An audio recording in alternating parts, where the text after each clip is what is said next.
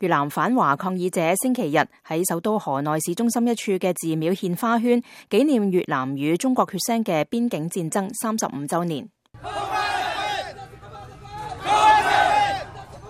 呢啲抗議者原本希望喺首都一個著名嘅紀念碑處獻花，但係受到大聲播放音樂嘅上健身操課嘅人同埋一啲嘅跳舞嘅人嘅干擾。示威人士懷疑政府僱用咗呢啲跳舞嘅人阻塞紀念碑嘅出入口，於是佢哋遊行到著名嘅旅遊景點玉山祠並獻咗花。喺越南軍隊入侵金邊，推翻北京支持嘅柬埔寨紅色高棉政權之後，中國喺1979年2月攻入咗越南嘅北部嘅邊境地區。呢一場短暫但係卻係血腥嘅邊境嘅衝突，造成雙方數以10萬計嘅人傷亡，並且最終係以中國部隊撤離結束。目前越南同中國喺西沙同埋南沙群島，亦即係外界所稱嘅柏拉塞爾群島同埋斯普拉特利群島，陷入長期以來嘅領土爭執當中。中國係越南最大嘅貿易夥伴之一。活動人士阮志勇話，佢認為呢個就係點解越南政府唔希望年輕人了解呢一場嘅戰爭。Something that Vietnamese government they depend on the Chinese government,